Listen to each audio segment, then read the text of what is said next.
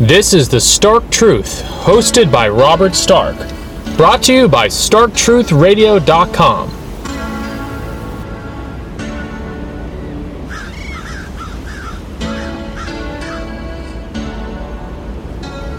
Robert Stark is an American journalist and political commentator. You can listen to his podcast at www.StarkTruthRadio.com.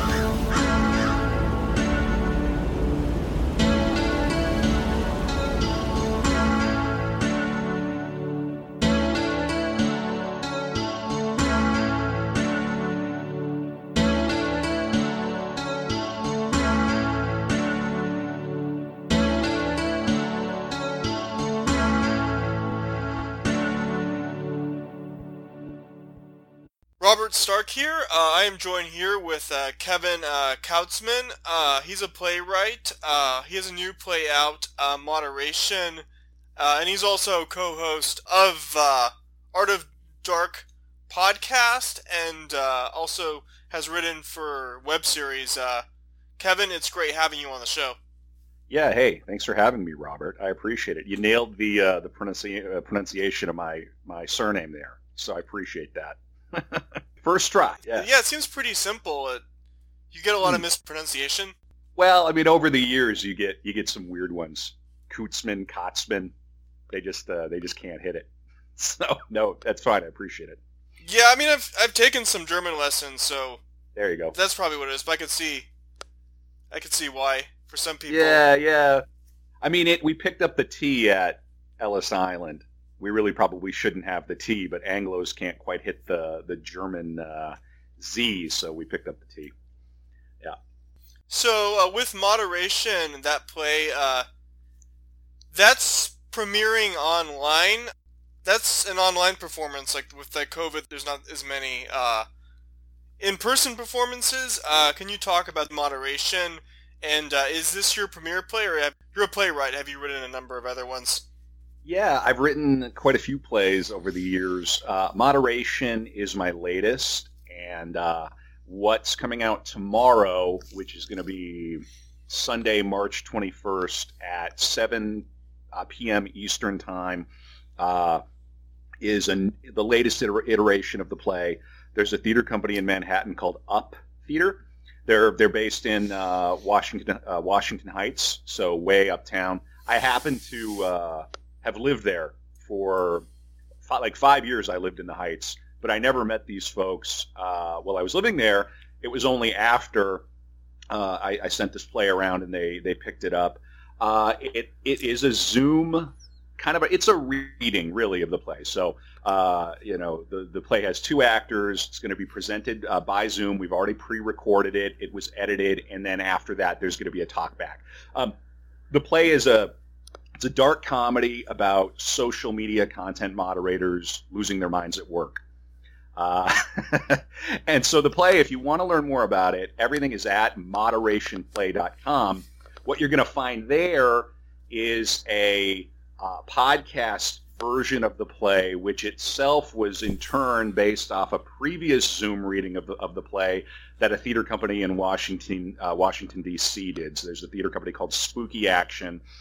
They did a Zoom reading of the play. This is all a very good sign for the extended life of the play, because when we come back, online in the real world, such as it is, it probably means the play is going to have a nice, good, long life. But for now, we're stuck on Zoom. So, long story short, I met Jeff Giese online. I met him on the Bird website, and he reached out, really liked the play. We adapted the DC Theater Company's performance of it into a podcast. So if you want to listen to that, go to moderationplay.com. But I'm also going to keep that updated because, again, there's this thing happening tomorrow that this new theater company is going to do, and there's another theater company in Manhattan that wants to do yet a third Zoom-style reading of this summer. So it's a very interesting thing, and it's really cool to see a play come to life like that.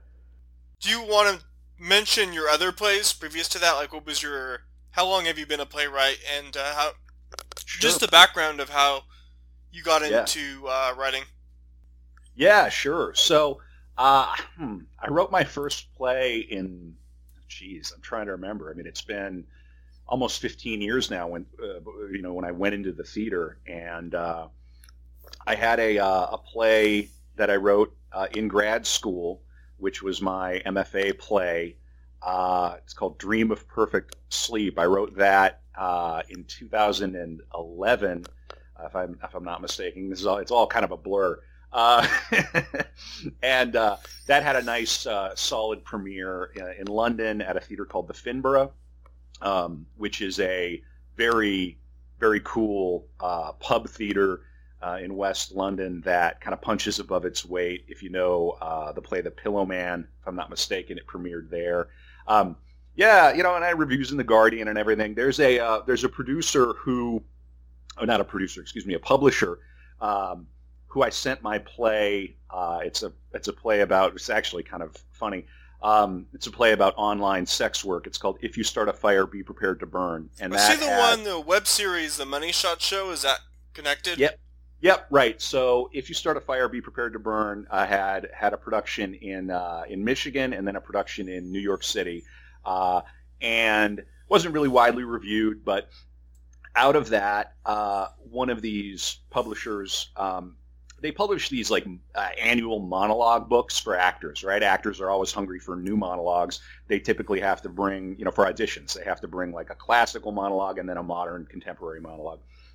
And every year, the actual full script of Fire to date hasn't been published, but one of the monologues from it has. So every year I would hear from actors, hey, can you send me the full script or is it published? And I would have to say, well, I'll send it to you. Here's the PDF, but it's not in print yet. Well, now flash forward 10 years, we now live in the OnlyFans hellscape, where this stuff has sort of conquered the world. My play was maybe, and this is going to sound boastful, but it was maybe a little too ahead of the culture, right?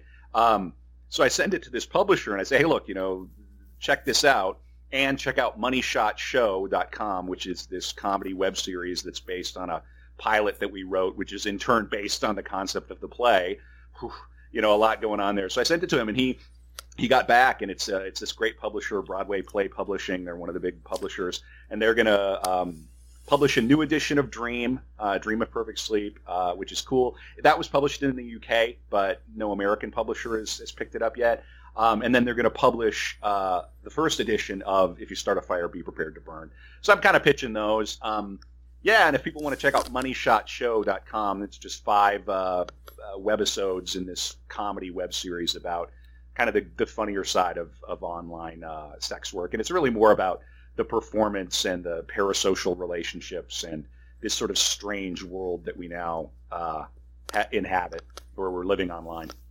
So your podcast, which you co-host, that's fairly new, The Art of Darkness. It's a podcast covering artists, different historical figures. So far, you've done several, including Oscar Wilde, William S. Burroughs, and a few others that I'm less familiar with. But is this just kind of artists in general, or there's a very specific theme or niche in your interest? Yeah, so that's a podcast that I'm doing with my very good buddy Brad Kelly, and he and I met in graduate school. He's a novelist himself, and the concept of the show is that at this point, twice monthly, we introduce one another to the life and the work of an artist with an emphasis on their dark side, on the real dirt, right? So for Burroughs, that stuff is pretty obvious. We started with him; it seemed fitting. Not a very good man at all. And that's the focus. So we've done to date. We've done Burroughs. We did Wilde. We did Gurdjieff, and then we're recording one tomorrow. And Brad is handling that. And then after that, we're going to go on to Kubrick. We did another one. The name escapes me. Let me. I'm going to have to look it up right now. But yeah, people can find that. You did one on Kafka's sister. She's not really Kafka's sister, but that's what they call her. Anna Kavan. Oh, right. Yeah. Indeed, yeah. So I listened to some of that, but I'm less familiar with her. Yeah, right, and clearly I am too, although Brad did a fine job. I'm just having to be extemporaneous here. But that was very interesting. I didn't know about her. I want to read some of her work now that he's sort of introduced me to it. But the whole point of that podcast is to sort of, I don't know, kind of remind ourselves that this purity spiral that we're in this culture is completely unsustainable, and that imperfection and flaws and addictions and the dark side of our humanity are as essential to art as any political signaling or whatnot. It isn't to make an excuse for bad behavior, but it's to emphasize and point out that the messiness of human life is going to come at you, and artists have to work with that material. Yeah, I definitely want to get into the whole discussion about cancel culture, but to start things off, I want to kind of look over Oscar Wilde and his life story and just kind of the image of his persona. Obviously, he was a playwright, and kind of his background, like Oscar Wilde's place in and relationship with Victorian society. What did you find most notable about Oscar Wilde, either like the commonly known persona, or stuff that you discovered that are less well known? Yeah, the first thing that pops into my mind is that he could really handle himself, and he was not frail. He wasn't effete per se. He was quite stout, and he would knock heads, and he did so at Oxford famously. There's a story where he held his own against four fellows at the college. And his the father of the young man, Bosie, who he had the infamous affair with. Is this the affair that led to his imprisonment? Correct. Yes. Right. The father of Bosie, his name is on the rules for modern boxing. And actually, the name escapes me right now, but he knocked on Wilde's door at one point, and Wilde stood his ground and kind of fended him off. So he wasn't some sort of weakling, which I think maybe we have this sort of. So you think bias. The stereotype is just because he's a gay icon? Yeah, right. I mean, and maybe I'm overreaching there, but yeah, I think there's this kind of weird dandy stereotype, this idea that and it wasn't that at all. And he sort of wonderfully, he came to America, and was in America for, I think, over a year on a speaking tour, more or less in promotion of a play that was or a musical that was kind of based on his life and his style. And he went all the way west. He went all the way to, I think he made it to California. He had a grand tour, a speaking tour, or just to travel, but he did go on a grand tour of America. Yeah, he went on and he brought that back to England, and so it's kind of like maybe the Beatles a little bit. There's sort of okay, well, you've made it in America, and now if nothing else, he could have coasted on those stories about the American frontier for a decade. So this was, I think this was the late 19th century, so it would have been. Yeah, he did find it was still sort of maybe not the kind of tail end of the Wild West, and he did practice shooting with cowboys. He could basically outdrink most of them, and he did find the kind of the kind of culture of the Wild West as refreshing as an alternative to bourgeois industrial Britain. San Francisco was his favorite city. I mean, that was probably prior to it became a hub for gay culture, but it was San Francisco back then was still it kind of got its start during the gold rush. It was where this was after the gold rush, but where all the miners would go, a lot of gambling and saloons. So that was probably, I guess, the image of San Francisco at that time. And then he also had an affinity for the South and also the Confederate cause. Yeah, these things are not at all what we would project backward. And so reading about that, was really, really fascinating. And remembering too that the Irish were reviled. Well, he was cliche now, but they were. Wasn't he born in Ireland? But I think he was English. He was he grew up Protestant. Yeah, I think he was. Yeah, he was a Protestant. But there were cartoonish depictions of him. I think it was in Harper's Magazine, if I'm not mistaken. I have a copy of the latest Harper's here, where he was depicted kind of like looking like a monkey. Oh yeah. And they were satirizing him. In the U.S. or in Britain? Yeah, it was in the United States. Yeah. So there's one right now. You can find it. Cover image of Harper's Weekly, captioned "The Aesthetic Monkey." So they're saying it may be an Oscar Wilde satire. So this may be somewhat apocryphal, but it's his reception was mixed in the United States. So he caused a scandal, but he used it to his advantage until it finally everything crashed in on him. But that was many years later.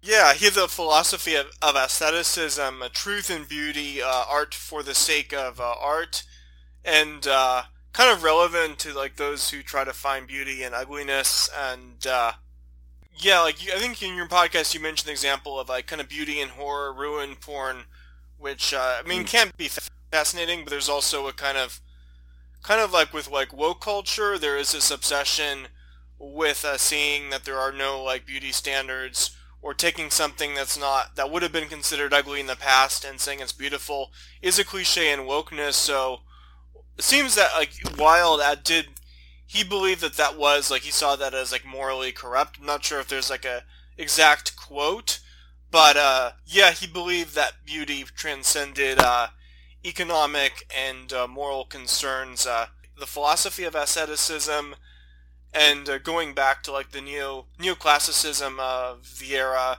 and the Hellenistic or Greco-Roman ideal of the ascetic.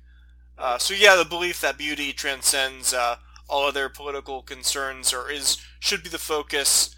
I'm not sure if it's more like asceticism is more about being an artist, and like the purpose of art should be purely about beauty and aesthetics rather than social commentary. Or does it go further to a political ideology? But how much have you, how many sources do you have about like asceticism? I mean, for this episode, I really focused on Wilde and his life. What really shocked me, and what I think everybody should expose themselves to, is the prison letter that he wrote, De Profundis, and it's all laid out there. There's an excellent performance of it, and let me see if I can look it up right now. Is his prison letter, is it more about his personal life, or does he get into the political philosophies? It's all there.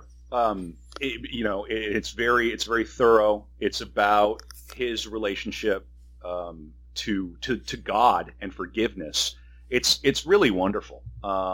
You can listen to it all on YouTube. There's a reading of it where this actor simply reads the entire letter and delivers Wilde's kind of coming to God through his time in prison. As far as his specific politics, I think he lived kind of he flirted with socialism. I think he met with Shaw at one point. But I don't think that his life wasn't really political in the sense. He wasn't really a political thinker. He was primarily an artist and a satirist. So it was kind of a side note. But it seems to be like if you research like the politics of Oscar Wilde, there's like a number of different sources on that. So it's a kind of he seemed to have been aligned with the left of his day. But then you kind of have to ask, like, where does he fit into today's political dichotomy? Yeah. He kind of flirted, like, sometimes associated with, like, libertarian socialist, but it does seem he had a kind of, like, aristocratic, radical philosophy. Yeah, he was influenced by Nietzsche. Like, he wasn't, like, like an egalitarian. And then he was also kind of critical. Not at all. Not at all. Yeah, as a kind of, like, or almost kind of idea of, like, Aleister Crowley, sometimes called, like, aristocratic communism, kind of similar to that philosophy. And then also like the politics of the art, the concept of the artist as a creator or sort of like Brahmin class, and very critical of the bourgeois society, but not so much from like your standard Marxist standpoint, but more just like he valued leisure, but in a sense, a kind of aristocratic sense. But he did want to liberate the masses from labor and utility in order to create art. So it's a kind of like he dreamt of a post-scarcity economy that some are talking about with like solutions, with technological solutions, like with automation and AI. Yeah, he was an elite, and I don't think he ever really tried to present himself as a common man by any means. That would have bothered him. He he had a quote about something: you can never be overdressed or undereducated, something like that. Yeah. Very interesting figure. I really enjoyed studying him, and his plays are amazing, and they really hold up. We also, it's another interesting thing to try to trace back our culture of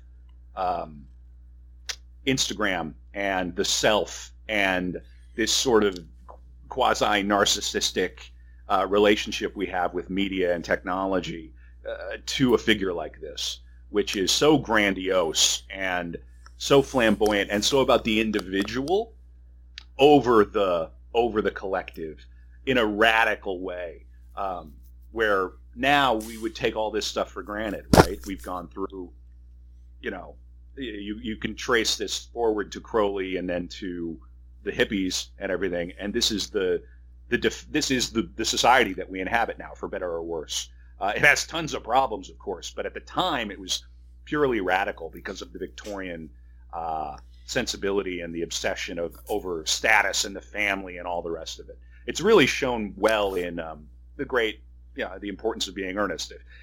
You owe it to yourself to watch the great classic film production of that. If you do nothing else with Oscar Wilde, I'd say read or listen to the Neil Bartlett reading of De Profundis from the prison where Wilde was, imprisoned, and then also watch The Importance of Being Earnest, the classic film version. Yep. Yeah, he does have a lot of like really witty, notable quotes, and some of them are actually very unwoke. But if you had to like select a handful of like the most notable of his quotes. Yeah, I think I butchered that first one, but you can never be overdressed or overeducated. I think that's great. I mean, these are great.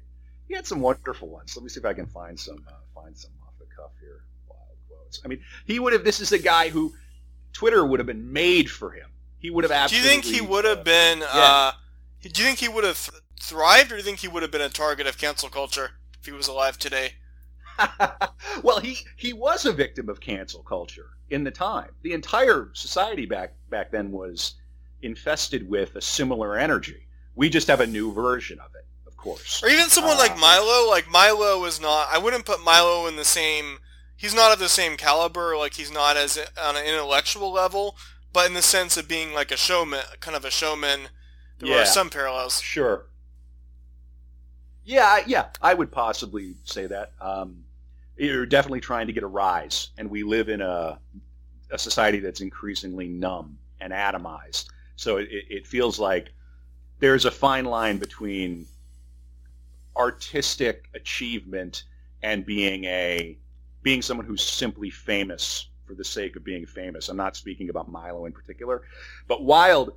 About like he was a great artist and intellectual, but he was also like about the spectacle, which is really taken off in media. Yes, and he was about the spectacle first. So Wilde wrote a book of poetry, created this figure of himself at Oxford, which was sort of famous for having a certain style and a certain manner, quietly a genius, legitimately a genius, top of his class at Trinity, top of his class at Oxford, absolutely crushed, but he was intentionally seen to never be studying. So he surprised them all. And then to come to London with all this swagger, but very little to show for it. His first book of poems were panned, but he's famous for being famous. Gilbert and Sullivan made this play, or this musical, mocking Oscar Wilde's style, and that's when they sent him to America to front run the play or the musical in order to educate the Americans in what was being satirized, because Wilde was this figurehead. But then he would go on. So he's definitely, like I said, he's somebody who could have just simply coasted on this. He could have just been in high society and made a living lecturing, perhaps, and never actually creating something. But then he did go on to write some of the finest plays of his era, and legitimately created these incredible works of art. And Dorian Gray is one novel that still holds up. That's still read and referenced. The 4 or 5 major plays are still referenced. So this is a guy who, could back up his bark with a bite. I have a quote because we missed that. This is a good one and very pertinent to what cancel culture and how I think a lot of it is competition for increasingly scarce resources and opportunities to actually achieve distinction in a society that's been flattened out and kind of numbed by this technology, and then also just a garbage, quote unquote, real economy. So it's like people are just battling for attention and all the rest. But he said this: a good friend will always stab you in the front. Huh. That's a good one, right? Oh yeah. Yeah. So there's a lot to chew on there. I hope I'm not going on too much, but yeah. So such an interesting figure, and I think worth. Here's another good one. Be yourself. Everyone else is already taken. So there's that radical self, 19th century. Yeah, so the other podcast you recorded was on William S. Burroughs, and so this is a time frame. It's maybe about like 50 years later in history, but there are like some parallels. But Burroughs is associated more with the beatniks, and he was also from an elite background. William S. Burroughs came from a wealthy family. It was Missouri, and he was a closet. Going over kind of his biographical details. He was closeted about his homosexuality in his youth, and that's. Taking into account like what era he grew up in, like would have been like the 20s and 30s, and he was also fairly late to writing. Burroughs got started probably in his 30s, maybe 40s, and to start things off, can you give sort of like a background, like where was Burroughs like in his youth? I guess some of the other connections, like his family connections did bail him out of trouble prior to the murder with his wife, and then he was for a while he was an exterminator, which was inspiration for Naked Lunch, and he was kind of a neat, and he did like really seem to value leisure, and that's true with a lot of creative types, but he came from a wealthy family, and then he became like drug addicted. I don't think he really got into hallucinogenics, which is surprising. You'd assume that from Naked Lunch, but it seemed mostly morphine and then later heroin. Yeah. He was a very difficult figure, and this is an episode. If you listen to the podcast, it's at artofdarkpod.com. I covered the Wilde episode. My colleague Brad covered the Burroughs episode, so I might not be quite as versed in the Burroughs material, but he was a really interesting figure who had a huge effect on the Beat generation, and his life was completely wild. But yes, as you mentioned, another elite, another bisexual, closeted homosexual figure. Had a tremendous effect on the culture, still affects the culture. People still read him, and got hammered one night in Mexico. I think it was Mexico City, and very famously. I think it was like a drinking game, so he had like a tequila shot on his wife's head, and he shot his wife accidentally through like a drinking game. But the thing is, like, I don't think he was ever like incarcerated or prosecuted for that, or he may have fled. He may have fled Mexico, but how much of a long-term impact did that have on him? Yeah, I'm sure that it affected him for the rest of his life, and he did associate that event with almost quite literally kind of a demonic possession. I have it here. I mean, so I'm looking at it. Burroughs described Vollmer's death, his wife's death at his hands, as a pivotal event in his life.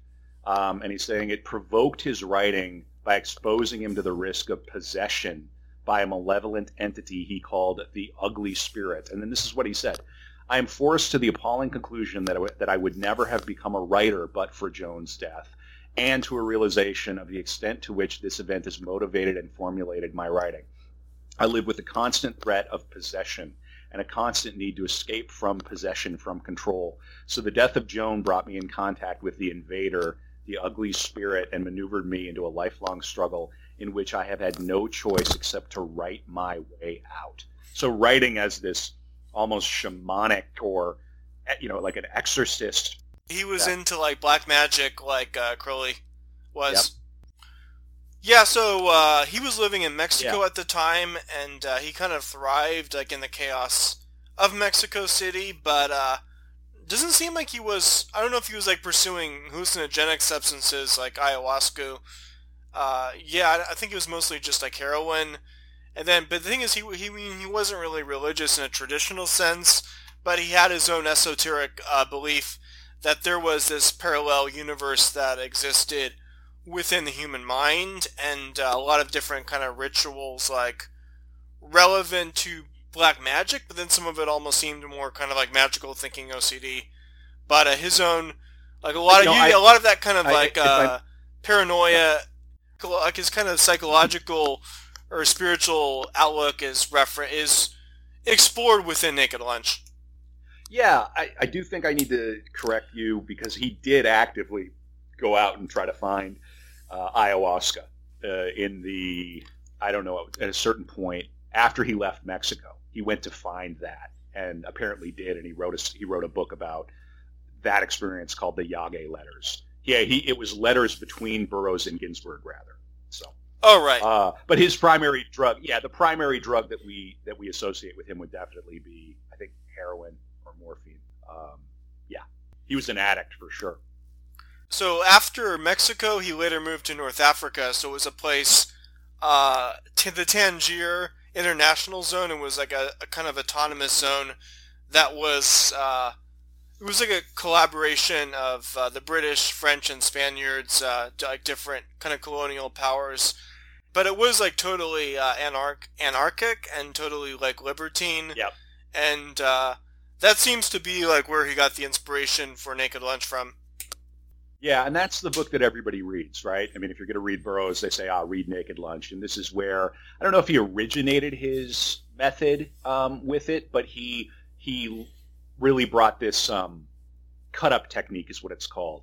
And he didn't create it, but he popularized it. And it actually looks like he was exposed to saying Brian Geeson's cut-up technique, which was from a painter. So he took this concept that he learned possibly in Paris, and he brought it to the novel, to the writing of prose. So he would sit on the floor and he'd write paragraphs and passages, and he would cut things and move things around to create this kind of schizoid or unusual and unexpected prose, which people still read, and that's a style that some writers will still dabble with, that kind of how to break things up so that the unexpected associations can emerge from randomness. And he did have a lot of kind of a conspiratorial thinker. The kind of paranoia, it is noticeable in Naked Lunch. He would perform like a kind of like an OCD-like ritual to destroy like a person or establishment he had a problem with, and then the kind of theme of control, like the big lie or the big machine, and also his interest in dark magic. Yeah, his family fortune came from this adding machine, this counting machine, and I think he felt a personal sense of irony at that, because he resented that world of the bean counting. Everything has to be quantified. Of course, when you come from family money and you're rich, you can kind of have a certain disdain for it, right? But he was definitely bucking against that world of control and the kind of arch, call it what you want, a mercantile sensibility. Everything has to be counted. Everything has to be in order and logical. And we're trying to make sense of a universe that obviously he lived through a scenario where he encountered like a hellish kind of chaos, a hellish kind of darkness, and then to be homosexual and an American in the middle of the 20th century and all the rest, all the problems that. But it does seem that both Wilde and Burroughs. What's interesting is they're both bi rather than just homosexual. It's hard to say like if his wife was like a beard or if he was just flat out bi. Yeah, right. It's difficult to say with both of them. With Wilde, there's the quality of like he definitely loved his wife, and his wife supported him to the end, and with some obviously some major hiccups and problems. So what was that relationship? And with Burroughs again, married, but then also had this kind of flirtation with almost borderline pederasty. That was sort of what he was up to in Tangiers, and or just like a real darkness and a kind of again a life that now I just don't know how long this goes on now under the magnifying scrutiny of the wokenista. Well, is this kind of Burroughs lived in this kind of narrow window where it was after the era of like traditionalism and social conservatism, but it was before the era that we're in today, which is much more controlled. So there was like this narrow window, and especially like in the international zone, where like more freedom to be kind of anonymous, where you're free from traditional social bonds, but it was prior to the information age. Right, and you have this quality with figures like Burroughs, people from this period. Even Anna Kavan is sort of a contemporary of his, also came from money, which this seems to be a trend. We're gonna, as we go along, we're gonna really try to explore different artists. We're starting kind of with a certain bent, but we're gonna consciously make a choice to kind of veer away from maybe the more common names once we build an audience. And but you said Stanley Kubrick will probably be next. Yeah, that's for me. I'm excited to do that. Yeah, I think Kubrick's a fascinating figure, and I'm a big fan. With Burroughs and Kavan, and I'm also thinking now about Hemingway, someone I know an awful lot about because I wrote a play about Hemingway and his final days. Actually, here in Minnesota, many people don't know that Hemingway had 2 rounds of electroshock therapy at the end of his life at Mayo Clinic here in Minnesota. The final round was only a few days before he blew his brains out in Ketchum. But the point I'm making is that those kind of mid-century writers, in Kavan's case, kind of an internationalist Brit with money, in Burroughs, and then in Hemingway's case, Americans, and Hemingway kind of maneuvered himself into money, but he had some, in the beginning too. His father was a doctor. Burroughs came from some pretty serious family money. If you had serious American family money in the middle of the century, you could go literally almost anywhere in the world, and just live with complete, you were just completely at liberty. Impossible to overstate how far the dollar went. You read these stories about all these characters, and they're just constantly on the move. They're constantly traveling. They never seem to really have jobs. And then there's this unfortunate thing that happens where it's like, then those are the voices that you hear from, and then meanwhile you got to go to work at the at wherever you got to go work, and then you can't figure out why you can't make art and all the rest of it. I want to get back to like Burroughs and Naked Lunch, but I touched on this theme with the philosophy of Oscar Wilde. But what are your thoughts on like the economics of the arts and like the viability and the kind of economic mechanisms that influence like who gets discovered and who thrives? Yeah, it's tricky. I certainly don't come from money, and yet I've managed to write plays and all the rest. I've had some help along the way. I was able to go to grad school on this fellowship at Texas, and I was able to spend 3 years more or less writing. Although it's kind of always clear. It's always clear when somebody has money. They just things seem to go a little differently for them. Yeah, there is a real problem in the arts where it's adjacent to the problem of academia in that the people who tend to be able to stick around and make the big careers in academia tend to not come from real working class or even increasingly lower middle class backgrounds. This is very well known, and the process by which things people are filtered out tend to be economic but also social and political. They're constant value tests. Are you one of us? Do you fit in, and all the rest? I think it's really, really hard to find authentic, working, and even increasingly middle class, lower middle class voices in the arts, because I think we're so hard pressed to find any time. And then beyond that too, people with families, if you start to have kids young, it's really, really tough to put together a lifestyle that's going to allow you to spend the time that it takes to go and pursue a PhD. There are people who do it.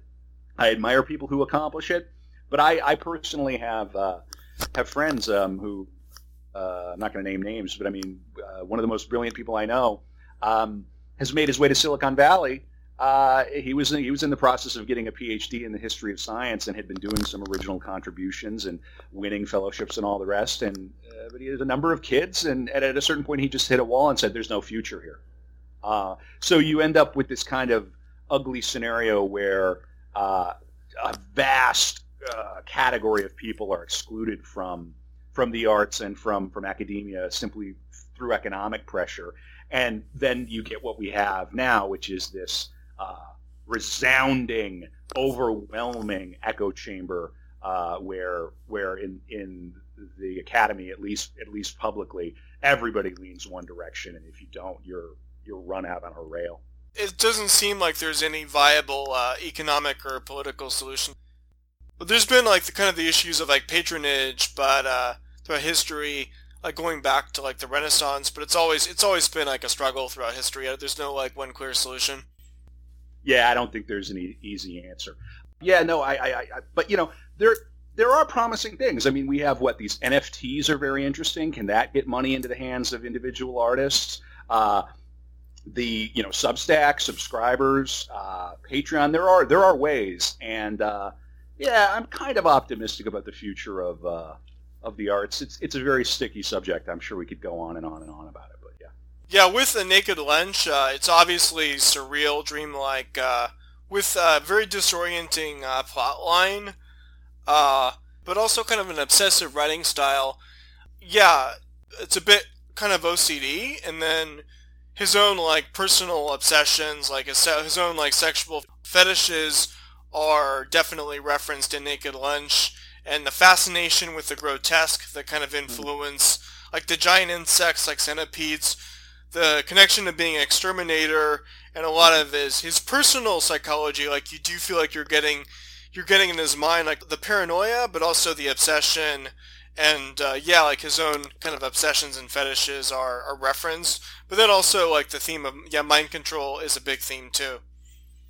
Yeah, and I think there's this idea that I encountered recently, and I can't recall the source, but it was something to the effect, well, it might have been something that I originated by reading something else. In any event, this idea of Americans being paranoid fascinates me, because from the last century, right? Because the Europe and Britain went through it.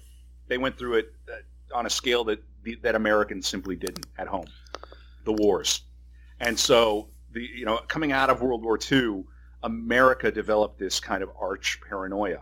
And this was Naked Lunch. It was written in the 50s.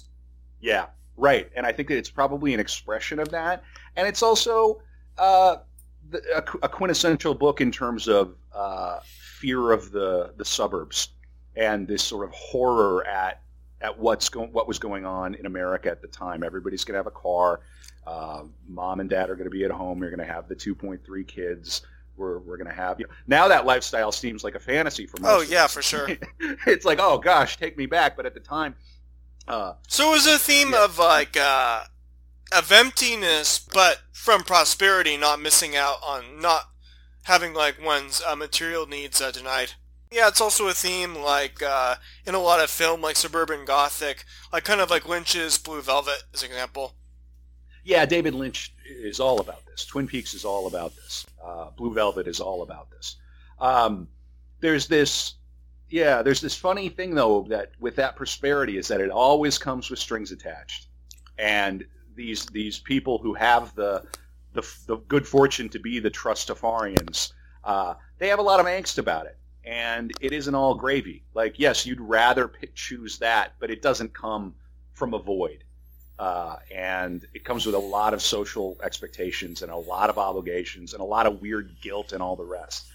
From what I can tell, I've known a few people, and I think Burroughs is a pretty good example of that. Man, oh man, I just want to be free. I don't want to be the adding machine heir. That doesn't define me. I have to do something else. I have to break up something. I gotta do something with this. I think probably drove him. I haven't seen Cronenberg's Naked Lunch yet. That'd be interesting to see. It's hard to kind of imagine. I think like Cronenberg obviously would have to tone down a lot of the material in that, but I haven't seen that yet. But I'm interested in checking that out. But I did recently watch Cronenberg's Nightcrawlers, and actually I had one of the actors in that on the show. Oh, cool. Yeah, I don't think I've seen Nightcrawlers, and it's been a long time since I've seen the film version of Naked Lunch. But as I recall, I mean, it's a striking movie, probably worth screening. Throw it on and sort of see what it does to your brain. I really enjoyed the Blauergeist episode, by the way. I think think Blauer's a great follow. Yeah, he's a great follow on Twitter. That dude is a lot of fun. Every time I take a nap, I think about him. I go, We talked about cinema, different 80s films, including horror, and then we also, he posts like a lot of like aesthetic, interior, and architectural images. Yeah, I really dig his stuff, and he has Dr. Jacoby from Twin Peaks as his avatar. Oh yeah, it is kind of like aestheticism, like presenting one's views, like instead of debating like political ideology, like the visual imagery stands on its own as like politics or philosophy.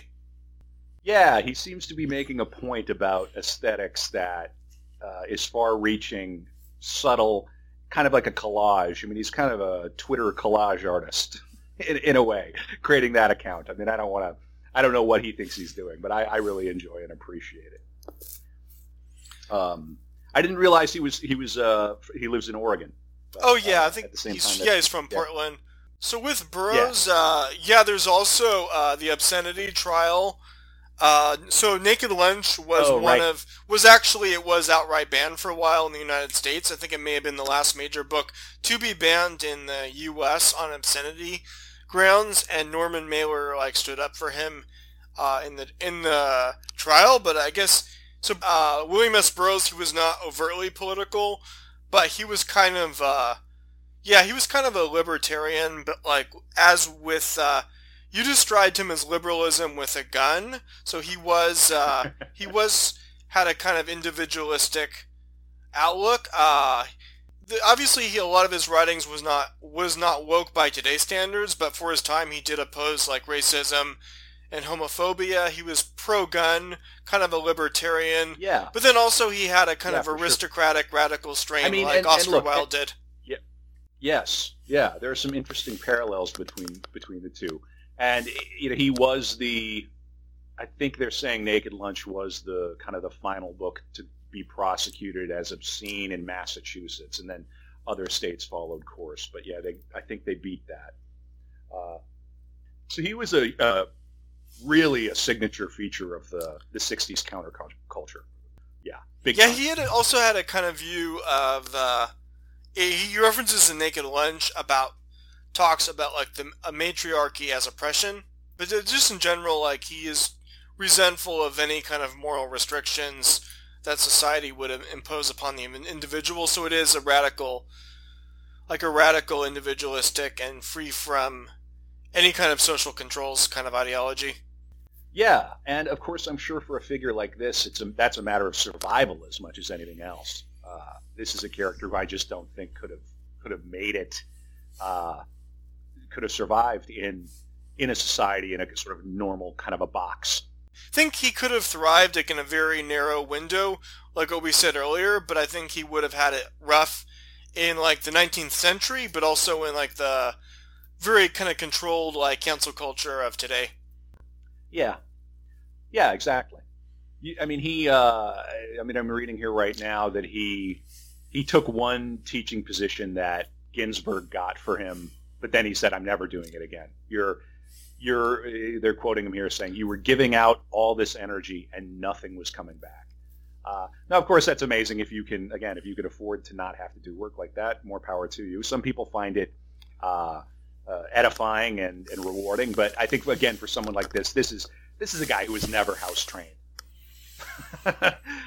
He was never gonna sit in on like like an advisory committee to see whether somebody gets tenure track or not. I don't think that he was. It's hard to imagine him doing that. And it has been a great disappointment of my life to see how academia, how kind of neutered and bureaucratic it's become.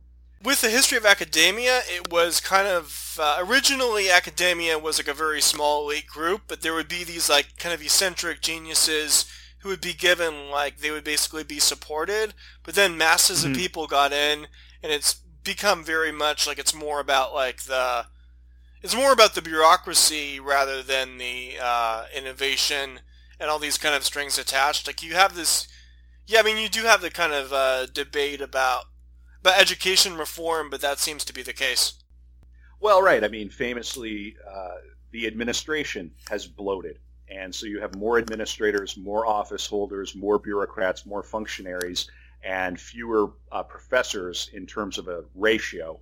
And then the professors have given away an awful lot of power at most of the universities, and the administrators now hold it. Paglia has, to my mind, the most succinct and best take on it, which is the entire academic establishment is guilty of indenturing an entire generation of students into these horrible loans, and all these so-called leftist professors did nothing to stand up and prevent that or stop that. And it's devastated an entire generation of young people. It is a huge part of the ongoing kind of subterranean class war that's happening in America, and it's an absolute tragedy. You should listen to Paglia on the subject. She would be an example of one of those eccentric professors. If you could take a class with her in Philadelphia, what an incredible thing. There are some other notable examples, but in a lot of cases, it's just degree farms, pump people through, try to get people through. And I went all the way through grad school, so there's a certain amount of hypocrisy here. But again, I was paid to take my MFA. I would never tell anyone, probably now increasingly anyone with a trust fund, to go to an MFA program where you pay $100,000, $150,000 to get some letters behind your name right now. Absolutely absurd. Go online, save the money, and if you're a good liberal, think about what you and your family could do with that money to materially support the people who actually need that money, and not these administrators at these institutions which have completely become untethered from the reality of what it's like on the ground in America for most people. You want to have a fun day, save the money for your applications and take a walk from the UCLA campus is it the USC campus? Is it the USC campus or the UCLA campus? I'm from LA. UCLA is on the west side and USC is downtown LA. The USC, the USC campus. Take a walk from there and just walk right to Skid Row and have yourself a nice little walk. Oh yeah. And brutal. And you've got literally the Brazilification of America and this apocalyptic landscape, and then you walk to the USC campus and it's Whole Foods and it's this completely cloistered, sheltered thing. I mean, no shade on anyone who goes to that school. More power to you. I hope it works out for you and your family. But let's not play this game and imagine that we're all quote unquote good liberals at these schools, because those institutions are anything but liberal in effect. Yeah, for sure. And with the debate about cancel culture, and I think it was, especially Burroughs is probably the most controversial, but like looking kind of at, because Burroughs was seemed to be well respected back in the 80s and 90s when the culture was a kind of a more of a libertine culture, but it seems to be like we have this kind of like woke, kind of neo-Puritanism today, and with cancel culture, like these artists from the past are being analyzed, and I don't know if this has been an issue with kind of like Burroughs, but there's this kind of cliche about the cancel culture cliche versus the artist as a creator, like the redeeming qualities versus accusations of reprehensible behavior, and just kind of assessing these people because they're dead now, but assessing like their legacies and how that's being brought up in like the moral kind of moralism of cancel culture. So like, what are your I guess Burroughs could be one example, but it applies to a lot of public figures, both living and dead.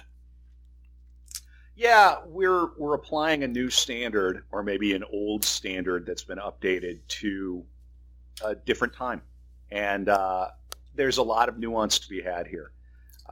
Some of these artists get strange passes now too, because they're funneled through the trajectory of the 60s counterculture, and so they're still seen as necessary to the current generation of radicalism. Yeah, because I think really, Burroughs, a lot of kind of liberal establishment types, I think because he's sort of a precursor to the 60s era, which has some kind of sacredness, that's excused, yes. But there would be a double standard if you had someone who was younger, who was living today, and they were similar to Burroughs, but maybe outside of that woke framework, then they might have been denounced. So there's a kind of, it is like the framework, as you said, like where he fits in, because he was a precursor to that. That gives him respectability. But there are a lot of cases where if someone is outside of the viewpoint of the establishment, then they would be completely like moralistically denounced. Like some woke types. Yeah. Remember, like some woke types, like they wanted to like cancel the artist Gauguin because he was too libertine. Right, of course. Yeah, right. Well, and Hemingway is another good example. Oh, yeah. Hemingway now is considered completely passé, which is really unfortunate and frightening, because it's really difficult to overstate how important Hemingway's legacy is in terms of American letters, and just in terms of the work itself, and how people who they don't really bother going beyond the surface, look at him and who he was. And of course, he was famously a man of the left. Or the example, like the Marquis de Sade is respected in a lot of liberal circles because he was imprisoned for his writings, and then because he was kind of associated with the French Revolution, which was key to liberalism. Right. Yeah, there's a lot of double standards happening. Ditto with Ginsberg too. Ginsberg was associated with NAMBLA.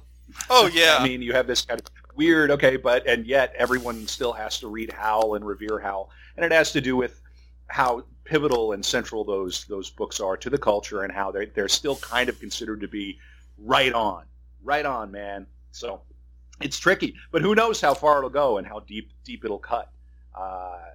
We'll see. Are we reaching the end of this witch hunt hysteria?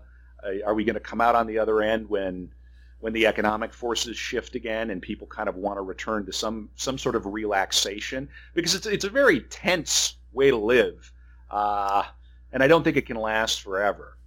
We'll see. As things stand now, it's getting more oppressive cancel culture. Like to see will there be a backlash and what happens? And it is really hard to make these predictions. I do want to kind of mention with the beatniks like Burroughs and Ginsberg, contrasting them with the hippies, because the beatniks were a more kind of small elite group, while the hippies were they were a mass movement, so it's much more kind of conventional.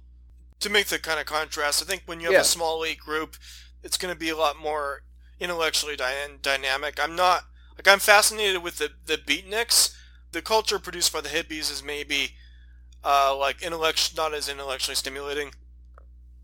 Yeah, I really don't know that I would think. I don't even associate the hippie movement with any sort of intellectualism. Yeah, I don't maybe think the most anything. Intellectual. Yeah, not at all. Yeah, but definitely related. You are right, though. The Beatniks really did kind of what they kind of emerged out of the New York scene, New York, and then maybe San Francisco. I can't wait to do an episode on. Oh my God, why the Bukowski? I can't wait to do that. Yeah, episode. Bukowski. What about Hunter? And then Hunter S. Thompson too. Oh yeah, we'll do the Hunter episode, and we're gonna play all the hits, but we're gonna try to mix it up with some names that maybe you haven't. You heard. should also do one on de Sade. The Marquis de Sade. Yeah. All right. Okay. Yeah, that'll be a fun one. Fear and Loathing in Las Vegas is more.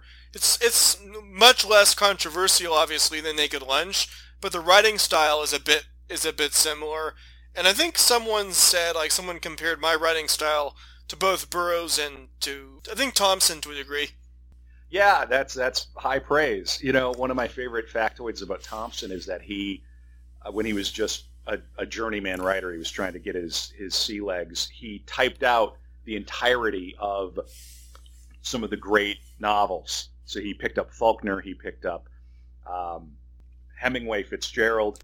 He was sort of influenced by the Beats, but this was the 70s, so the era was a different era. Yeah, he was a man on his own for sure, but definitely influenced by the Beats and Hemingway.